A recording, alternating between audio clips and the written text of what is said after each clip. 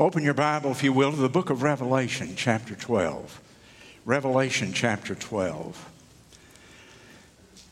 I've taught through the book of Revelation, every verse of it, twice during my time here, many other messages, but I'm rediscovering it again, anew and afresh. And it is so fresh. It is so up to date when you begin to study it. And tonight, I want to go to this 12th chapter. It's an especially important chapter in the book of Revelation. If you don't get it, you won't get the rest of the book. Heavenly Father, tonight as we open your word, I pray that your Holy Spirit will guide and direct me. Help me to be able to concentrate and focus on your word. And I pray that you will open the hearts of those who listen. In Christ's name I pray, amen. Well, I've been speaking to you about the Great Reset. This is the fourth message. Tonight, the subject is preparing for the Great Tribulation and global governance. Preparing for the Great Tribulation and global governance. This week, the World Economic Forum met in Davos, Switzerland. If you were watching your national news, you couldn't miss it. It was on every single newscast. About 3,000 politicians, business leaders from across the whole world, tech CEOs, billionaires, movie stars, academics, people in leadership in all the different fields that we think of that comprise society. They met over there, 3,000 of them. Their goal is very clear, as made clear in the book COVID-19, The Great Reset, that I have been preaching to you, using as the basis for my thinking. The goal is to reset every segment of society by the year 2030. And their idea is that by then we will have what their term, I'm using their term, global governance. In other words, there will be one global government on the planet by the year 2030. The book was written by a man who is the founder and president of the World Economic Forum. He has an impressive resume according to this world's wisdom. His name is Klaus Schwab, and he wrote the book in concert with other people that lays out the vision of these globalists to reset all of society. He especially is interested in the economy because he is an economist by trade, and so he's interested in bringing the world into one economy, and he's also big on the whole climate change issue. This week, John Kerry, who is a part of the new administration here in the United States and the federal government, John Kerry said we've only got 9 years. And so you know they're in a hurry to implement all of that. That's a signal that we all ought to be cognizant of. Now, they also say that COVID has given them an opportunity, a golden opportunity to bring about this reset. And they say that society will never go back to the way that it was. Well, we as Christians, we look at our Bibles. Our Bibles are 25 to 27% prophetic. Now, all of that prophecy is not future to us because many prophecies were given and then they have since been fulfilled. But there's still huge amounts of prophecy that have not yet been fulfilled that are contained in the Scripture. And I want to tell Mr. Schwab that God has a reset plan as well, and that his plan is working out. In fact, Mr. Schwab and his crowd over there may be helping bring about God's reset, And so tonight we open our Bibles to the book of Revelation, chapter 12. Now, let me set context for you because I'm going to speak from these chapters, this chapter and the succeeding ones for the next 2 or 3, 4 weeks. In chapter 11 concludes with the sounding of what is called the seventh trumpet. The trumpets represent different judgments. This is the seventh judgment that has come upon the world. The time of chapter number 11 is the midpoint of the tribulation period. The tribulation period lasts for 7 years. So we're at the 3.5 year mark when we open our Bible to chapter number 12 of Revelation. We have a name for the tribulation period, several names from the Bible. The Bible speaks of it as the tribulation, but it divides the tribulation into two segments, 3.5 years each. So we have the tribulation, and then we have the Great Tribulation. The Great Tribulation begins in chapter 12, where we are right now. This is the beginning, because what he means by the Great Tribulation is that the events, they become worse, if you could imagine, than they were in the first 3.5 years. The tribulation intensifies as you go through it until its climax. In the book of Jeremiah, chapter 30 and verse 7, you just note that, I'm not going to turn there, but Jeremiah 30 and 7 has a specific name for the tribulation. It's called the time of Jacob's troubles. The time of Jacob's troubles. Jacob referring to the nation of Israel. And the tribulation really focuses not upon the church. Now, understand and remember that what we're reading right here has nothing to do with the church. The church has been raptured out of here before this begins. So I'm not talking, you don't have to fear what I'm talking about right here as a Bible-believing Christian. The church is gone. The church is with our Lord in heaven. And the focus is not the church. The focus is the nation of Israel here. The time of Jacob's troubles. In Matthew chapter 24 and verse 21, the Lord Jesus refers, in fact, to the Great Tribulation, that latter part of it, when the events on earth so intensify. Now, we're going to look at chapter 12 tonight, chapter 13 next week. Then we're going to go to chapter 17 and 18 and 19. And in those chapters, we're going to discover the main characters of the Great Tribulation period, that latter half of that time. And so we began reading, if you'll follow with me in your Bible, chapter 12 and verse 1. And there appeared a great wonder in heaven. A great wonder.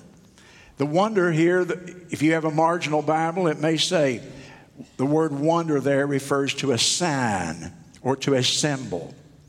Now, many people think Revelation is far more symbolic than it is. Really, much of Revelation can be taken absolutely literally, and we interpret it like that. However, it tells you when it's talking about symbolism here. And in Revelation chapter 12 and verse number 1, there appeared a great wonder, a great sign or symbol, if you will, in heaven.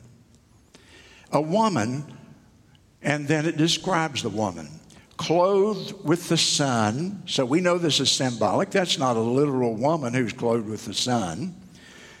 The moon under her feet, upon her head, a crown of 12 stars. So this is not an actual woman. This is a symbolic woman. And by saying it like that, though, the scripture is inferring that other things can be taken literally. Now let's look at the woman. Who is the woman? I'm going to tell you who she is right up front, and then I think you'll see it yourself in the scripture. The woman is Israel. So you might want to make a mark there in the margin of your Bible. The woman referred to symbolically here is the nation of Israel. In a number of places in the Old Testament, the Bible refers to Israel as the wife of God or the betrothed of God. And this morning we looked at the church. It is the bride of Christ, but Israel's not a bride. Israel is the wife of Jehovah in the Old Testament. This woman is very, very descriptive here. She is clothed with the sun, so she's radiant. She would be glistening and shining and glorious. The moon is under her feet, and upon her head is a crown of 12 stars. The Roman Catholics say that this is Mary. But Mary never fled into the wilderness for 1,260 days like this woman is going to do here momentarily. So that eliminates Mary. Many Protestants have said that the woman is the church. But the church is the bride of Christ. But that's already been taken out of the world at the beginning of the tribulation, or before the tribulation begins. And this woman is going to give birth to a baby that we see as Jesus. And the church never gave birth to Jesus. Jesus gave birth to the church. We're finding that out. So we know it's not Mary. We know it's not the church by just simply studying the scriptures, comparing one scripture with another, just sort of a logical deduction. Well, in verse 1 and 2, she's clothed with the sun, her radiance. She's standing on the moon with this crown of stars, and she's pregnant. She is anticipating a child to be born. In Genesis chapter 37 and verse 9, I won't turn over there, but you have Jacob telling his dream to his father, who at that time is called Jacob, but later is called Israel. You remember that? And he talks about this dream, and Joseph says, I dreamed that my father and my mother and all my brothers were like the sun, the moon, and the stars. And they knelt down and they worshiped me. And so we see there a description that matches the description in Revelation of the nation of Israel. 12 tribes, and each of those stars representing tribes. So we have pretty good hints that this woman represents the nation of Israel, and even going clear back to the beginning to her birth. Then in verse number 3, we see another character here. There appeared another sign, another symbol. And who is that? It's a great red dragon.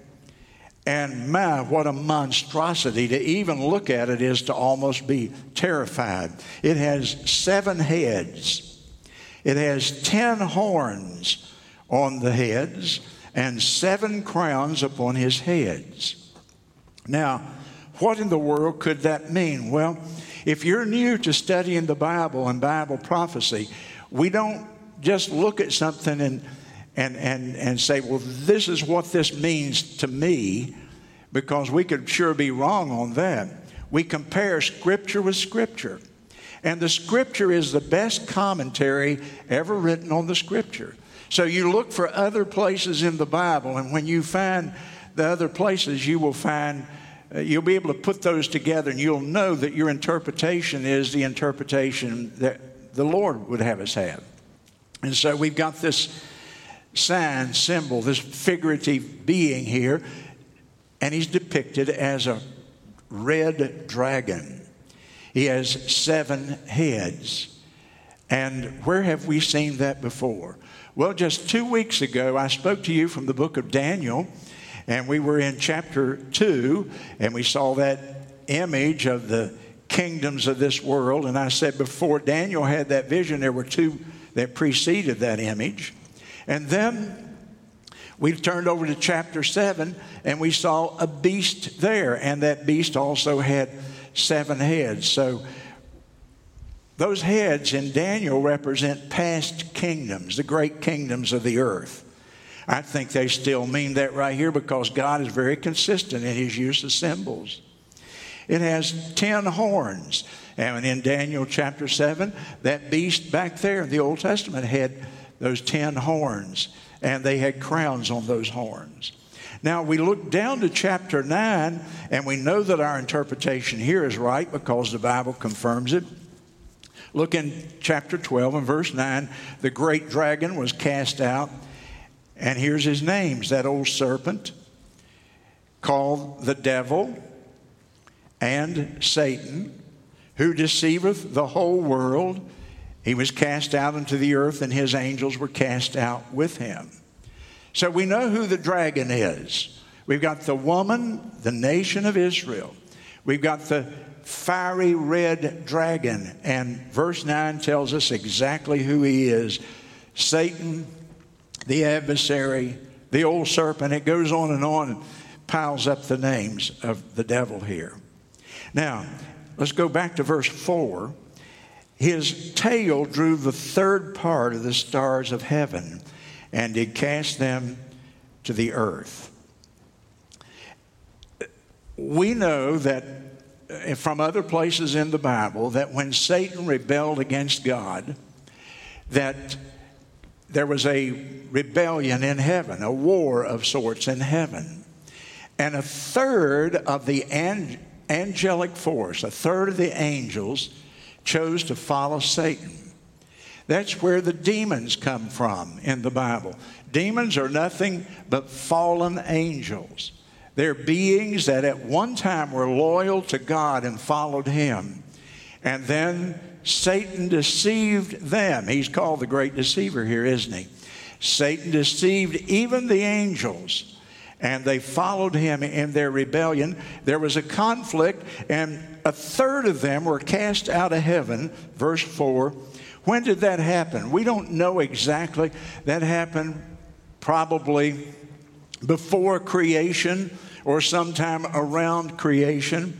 It didn't happen from the time after creation, or if it did, the Bible doesn't mention. I don't think it did. There's no reason for that. Sometime prior to creation itself, or around creation, this rebellion of Satan, when he was lifted up with pride, he wanted to be worshiped. He was jealous of God, and he drew away 1/3 of the angelic force. Now, I'm telling you, that really sounds out there, doesn't it? I mean, when you listen to somebody talking about that, if you're not a Bible student and a Christian, that sounds really weird. I mean, that's further out than just about any sci-fi movie you've ever heard of. And yet, it's the Word of God. We believe it. We trust it. And this is stuff that is really way beyond normal right here at this point. So Satan and his angels are cast down to the earth, according to verse 9 that we've already read, the last phrase. He was cast to the earth, and his angels were cast out with him. Where is Satan today? You hear all these depictions that Satan is down in hell and he's shoveling coal. Well, believe me, the flames of hell are not kept alive by somebody shoveling coal anyhow. That's all myth. That's all legendary from human sources. When God spoke to Satan in the book of Job, and he presented himself and he was getting ready to attack Job, do you remember the Lord said to Satan, "Where have you been?" And Satan said, "I've been going to and fro upon the earth." To and fro upon the earth. Where is Satan tonight? Going to and fro upon the earth. He's not in hell. He's never been in hell. He will not be in hell until Revelation chapter 20. He's going to and fro upon the earth. I have a hypothesis. It's a man's opinion. I think I know exactly where he is. I think it's Washington, D.C. or somewhere like that, maybe. I think that's his headquarters anymore. Maybe New York. He often goes to California for a little time off. But some of us have even thought that he occasionally visited in South Carolina, huh? But where is Satan? He's on the earth. He was cast out upon the earth. And Jesus even described that a little bit himself. Would you go back to the book of Luke with me? There's just a really fascinating phrase right there in chapter 10. Luke chapter number 10, Jesus is sending out his apostles. He's trying to give them some confidence. And in Luke chapter 10 and verse number 18, or let's go to verse 17, the 70, and those are disciples of the Lord that he's training. The 70 returned again with joy, saying, "Lord, even the devils are subject unto us through thy name." And he said this unto them. Notice this verse. "I beheld Satan as lightning fall from heaven." He's looking backward, past tense. I beheld Satan, and he fell like a bolt of lightning to the ground. So over and over, the Bible makes this case of Satan cast out of heaven, coming to the earth. Now, since that time, of course, Satan has done everything that he could to oppose all of God's plans. And right here in chapter 4, we continue to read, his tail drew the third part of the stars of heaven and did cast them to the earth. And the dragon stood before the woman, and she was ready to be delivered of her child. And he's standing there, this vicious red dragon, to devour her child as soon as it is born. And so Satan is there to destroy Jesus Christ. He always has hated Jesus Christ. She brought forth a man-child, Israel, the nation. The child is to rule all nations. Where have you heard that? Psalm number 2, he will rule the nations with a rod of iron. In the book of Revelation, chapter 19, it says when he comes back, he's going to rule with a rod of iron. And so she brought forth the man-child who was to rule all nations with a rod of iron. And then it doesn't tell us anything more about the life of Christ at all here, because that's not the main focus of what he's talking about. It skips over his childhood. It skips over his ministry years. It skips over his death, his burial, his resurrection, all the things that are so vital that we know about Christ. All of that is dismissed because right now the focus is upon this big picture that's going to happen in the future. And so the nation of Israel, the woman, brings forth the man-child, and we know his identity. He is the only one who will rule all nations with a rod of iron. And then her child is caught up unto God to the throne. So it skips everything about the life of Christ except the ascension. Jesus Christ was born and he was taken up to heaven in this verse here. The Bible often does that. It skips huge blocks of time. It doesn't often go just consecutively and successively, one event right after the other. It'll skip huge blocks of time, and it does here. It just says that Jesus was born, and then it skips over his life. He's caught up to heaven here. But the dragon was trying to destroy him, and he tried and tried. You remember, he did several things in the Old Testament to even keep him from being born. In Matthew chapter 2, do you remember the wise men come to Herod and they say, where is he that is born the king of the Jews? And Herod said, whoa, I didn't know a king had been born. That's competition. He didn't let on to them. And so he said to them, well, you go find him and let me know. And the Lord protected the child, and they went home another way and didn't go to see Herod. But you know that Herod then killed about 200 boy babies around the area of Bethlehem, trying to kill the Lord Jesus Christ when he was an infant. Satan is always trying to destroy the Lord Jesus. And then at the temptation in the wilderness, he attempted to destroy Christ again, and he failed. And then Jesus went to the cross. And at the cross, old Satan, I'm sure he was dancing with glee. He thought, man, I've got him now. And he was buried, and 3 days later, he comes out of that tomb. And he resurrected, and Satan is defeated again. But over and over, these attempts to destroy Jesus Christ, the Son of God. Now he stands in front of the woman here. In verse 5, we've already looked at it, but the child is born. It's Jesus, the only one who will ever rule all the nations with a rod of iron. And the only one who was ever caught up by God to the throne of God in heaven.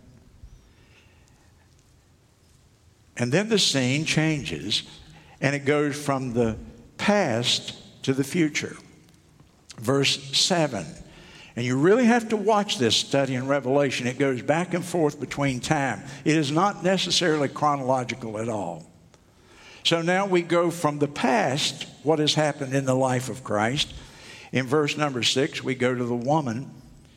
The woman fled to the wilderness where she had a place prepared of God. Now we're back in the end of the tribulation period. And I'm going to skip that verse for a moment and come back. And we're at the midpoint of the tribulation. Everything else has been previous, historical. Israel is the woman giving birth to Christ the Son. The devil is there trying to destroy him throughout his life. But we come to verse number 7, and there was war in heaven. Now, this is not the war referred to in verse 4 in the past. This is another war, a second war that is being fought in the heavenlies. And Michael the archangel and the heavenly angels again fight against Satan and his fallen angels, his demonic spirits. Keep your hand right there and go with me to the book of Daniel in the Old Testament. Go to chapter 12 of Daniel. And let me show you how you cross-reference the scriptures and it interprets it for you. And in Daniel chapter 12 and verse 1, at that time shall Michael, the archangel, stand up, the great prince, which standeth for the children of thy people, Israel. And there will be a time of trouble such as never was since there was a nation. We're talking, there's a descriptive phrase of the Great Tribulation period. A time of trouble like there never has been to any nation. And at that time, thy people, that's the people of God, the Israelites, the Jews, they shall be delivered, every one that shall be found written in the book. And so Daniel prophesied this in the past. Now, John in the Revelation is looking forward to the tribulation period, the second half of it, the Great Tribulation. And here's this war in heaven. What is heaven here? Well, I'm not exactly sure because you see in your Bible there are three heavens. And when it doesn't distinguish, it's hard for us to unless the context reveals it to us. See, there's the atmospheric heaven. That's the heaven we look up and there birds are flying in the heavens. That's the heavens. We refer to it like that, and the Bible refers to it sometimes like that. This is an interesting thing. The Greeks talked about the air, and they spelled it A-E-R. The air went up to 9,570 feet. And the reason they said that was because that was the top of Mount Olympus, and that was the highest point anybody in the ancient days had ever been to. So they referred to that as the first heaven, the air. Satan is the prince and power of the air. They meant Satan operated from the earth up to 9,570 feet. Then above that heaven, the place where the birds fly, our atmosphere, there's the stellar heavens, we call it, where the stars and the moon and the sun and the planets are, what we would call space. That's the second heaven. And then the third heaven is the throne of God, the place where God inhabits. So when the Bible talks about the heavens, plural, then it can be talking about any one or all three of those. Where did this battle occur? We know the other battle occurred in heaven where the throne of God is. But we can't be sure on this one because Satan was not granted access back into heaven. So in all probability, it happened in the atmosphere above the earth. These powerful angelic forces are fighting at the end of the tribulation period. And Michael, verse number 8, Michael and the godly angels, they prevail. He fought against the dragon, and the dragon fought and his angels and prevailed not. Neither was their place found any more in heaven. But we have Satan's fury here. Look in chapter 12 and verse number 12. Therefore rejoice, ye heavens, and dwell in them. Woe to the inhabitants of the earth and of the sea, for the devil is come down to you on the earth again, having great wrath, because he knows that he hath but a short time. In other words, the devil at this point sees the handwriting on the wall. He knows he's going to be defeated by the forces of righteousness, by Jesus Christ himself, that evil will not prevail forever in this old world. And the devil knows that his time is short. He knows the Bible. He quoted Scripture to Jesus over and over. So Satan is thinking, I've got less than 3.5 years to finish whatever I'm going to do. And so he intensifies his efforts throughout the great tribulation period. In verse 9, he and his angels again are cast down to the earth, never again to have any access at all to God or to the throne of God in heaven. Now, beginning in chapter 12, and we'll go back and pick up verse 6. The woman, Israel, at the end of the tribulation period, flees into the wilderness where she has a place prepared of God that they should feed her there 1,260 days. 1,260 days.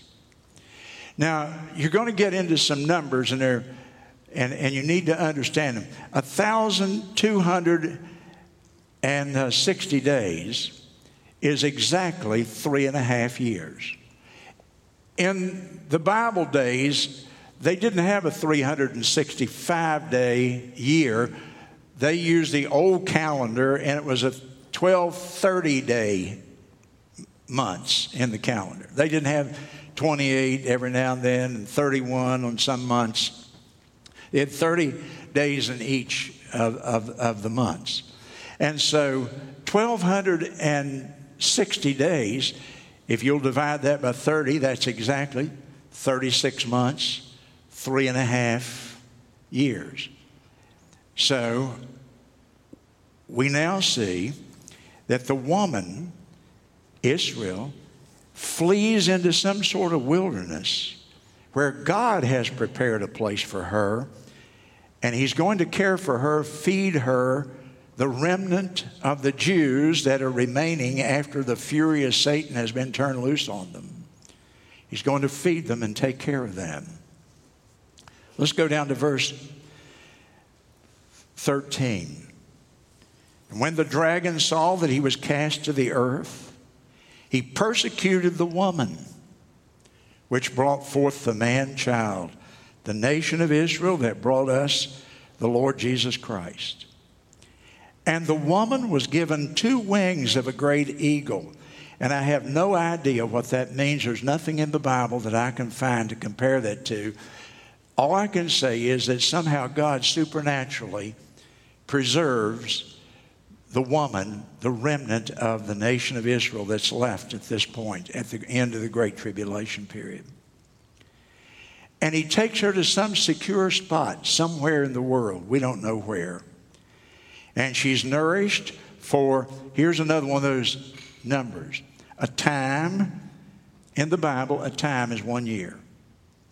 Times, that's 2 years. And half a time, 3.5 years. All these numbers coordinate when you begin to see them. Why did the Holy Spirit inspire it like that? I have no idea. But time, a year, times 2 years. 2 plus 1 is 3.5 years. 1,260 days. 42 months. He uses all those terms in there. And when you read them, they're all references to the second half of the tribulation period. Now, this scene here is on earth, of course. And let's continue to read. The serpent cast out of his mouth water as a flood after the woman. But that's got to be symbolic. That can't be realistic that a serpent has enough water that he could flood this woman. So there's some sort of a flood It could be armies flooding. It could, I don't know, it could be literally water. I don't know. Whatever it is great enough that it would carry away the woman, the remnant of the nation of Israel that has not been destroyed. And the earth helped the woman, and the woman opened her mouth and swallowed up the flood which the dragon cast out of his mouth.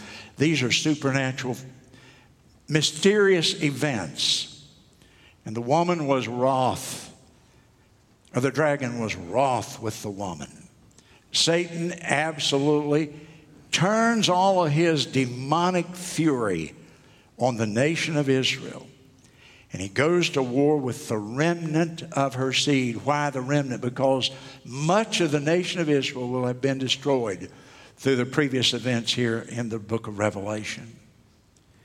He went to make war with the remnant of her seed, which keep the commandments of God and have the testimony of Jesus Christ. Now, let me show you something that's, to me, very fascinating. And we're going to see this even in more detail next Sunday night.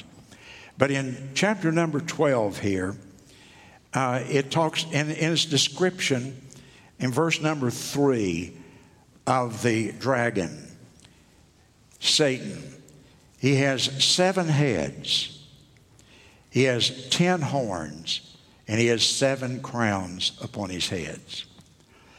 The 7-headed, if you will, dragon here. Those heads in the book of Daniel from last week, we found out they represent nations, the great, great empires of the past. And what is fascinating to me is that you take every one of those empires, and every one of them have hated Israel, sought to destroy the woman. Before Daniel ever dreamed of that image or that beast, Daniel looked back, and before that there was Egypt. What did Egypt do? It was the great empire of that time. It kept God's people as slaves for 430 years. And following Egypt was Assyria.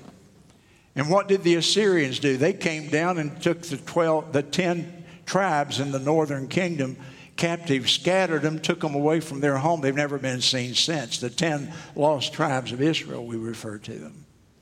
And then there's Babylon. And what did Babylon do? Well, Babylon was holding Israel captive while Daniel is writing his book.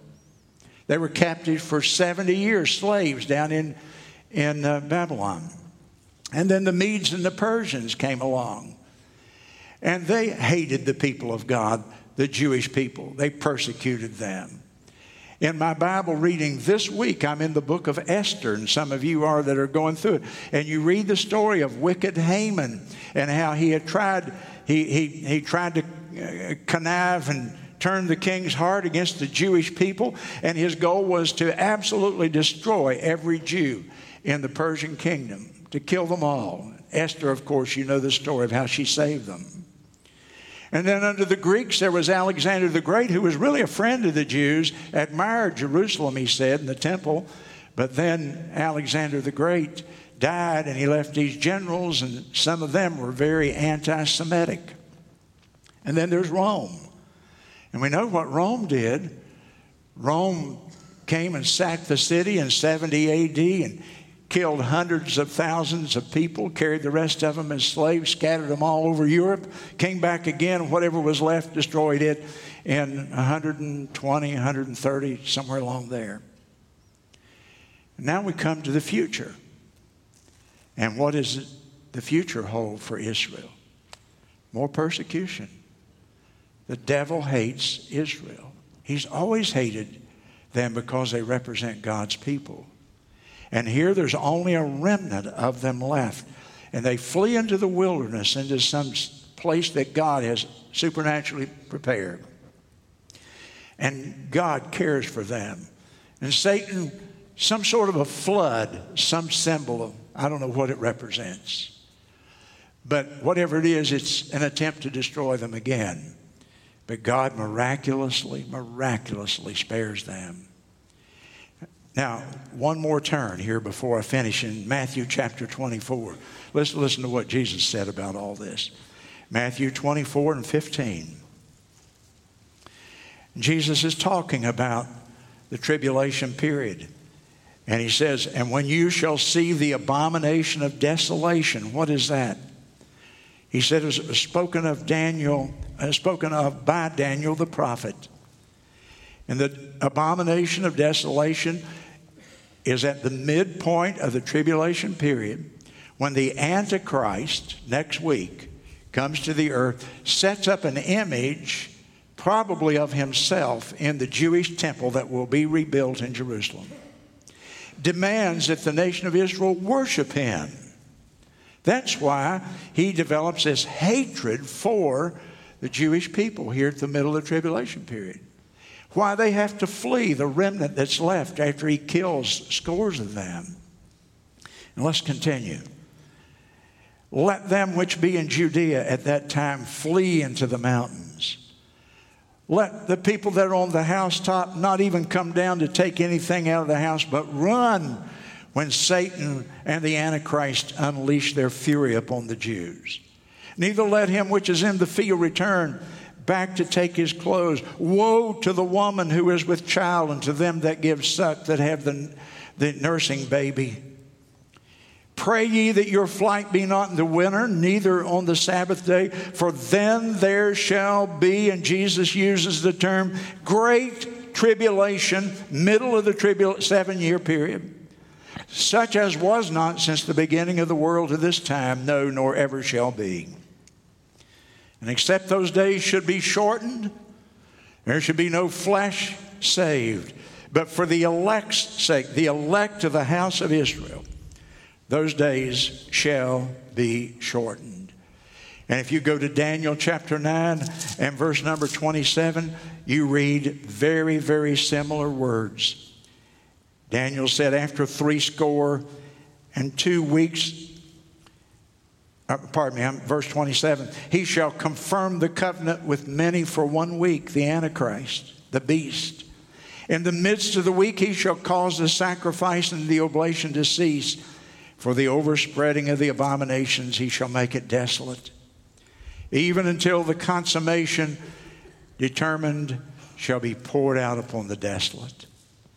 And through the Bible, it's this description of this awful, awful time when Satan does everything he can to destroy Israel because they brought us the Son of God.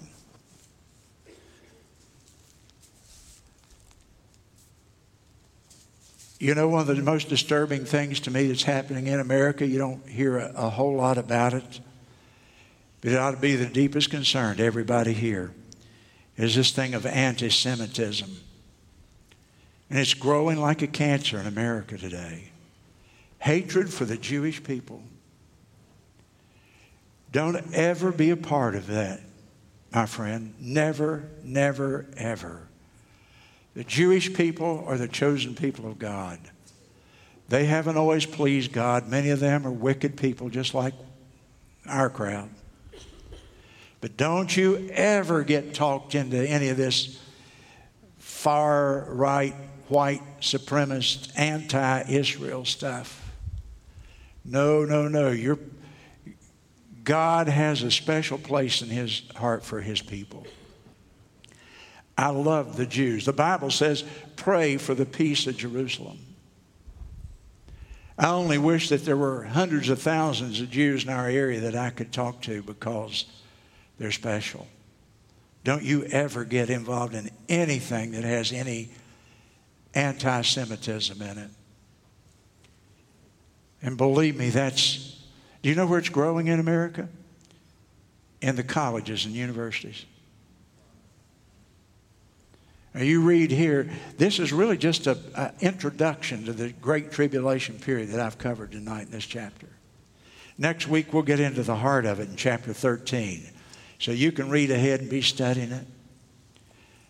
Man, when you see what's happening in our world today in America, I named the message, Preparing for the Great Tribulation and the Global Governance. And these people in Davos, they've got plans, but God has his plan. And He is going to make all things new Himself, the Scripture says. And I'm excited as I get to preach about that and tell you how that's all going to come about. Stand to your feet with me in prayer.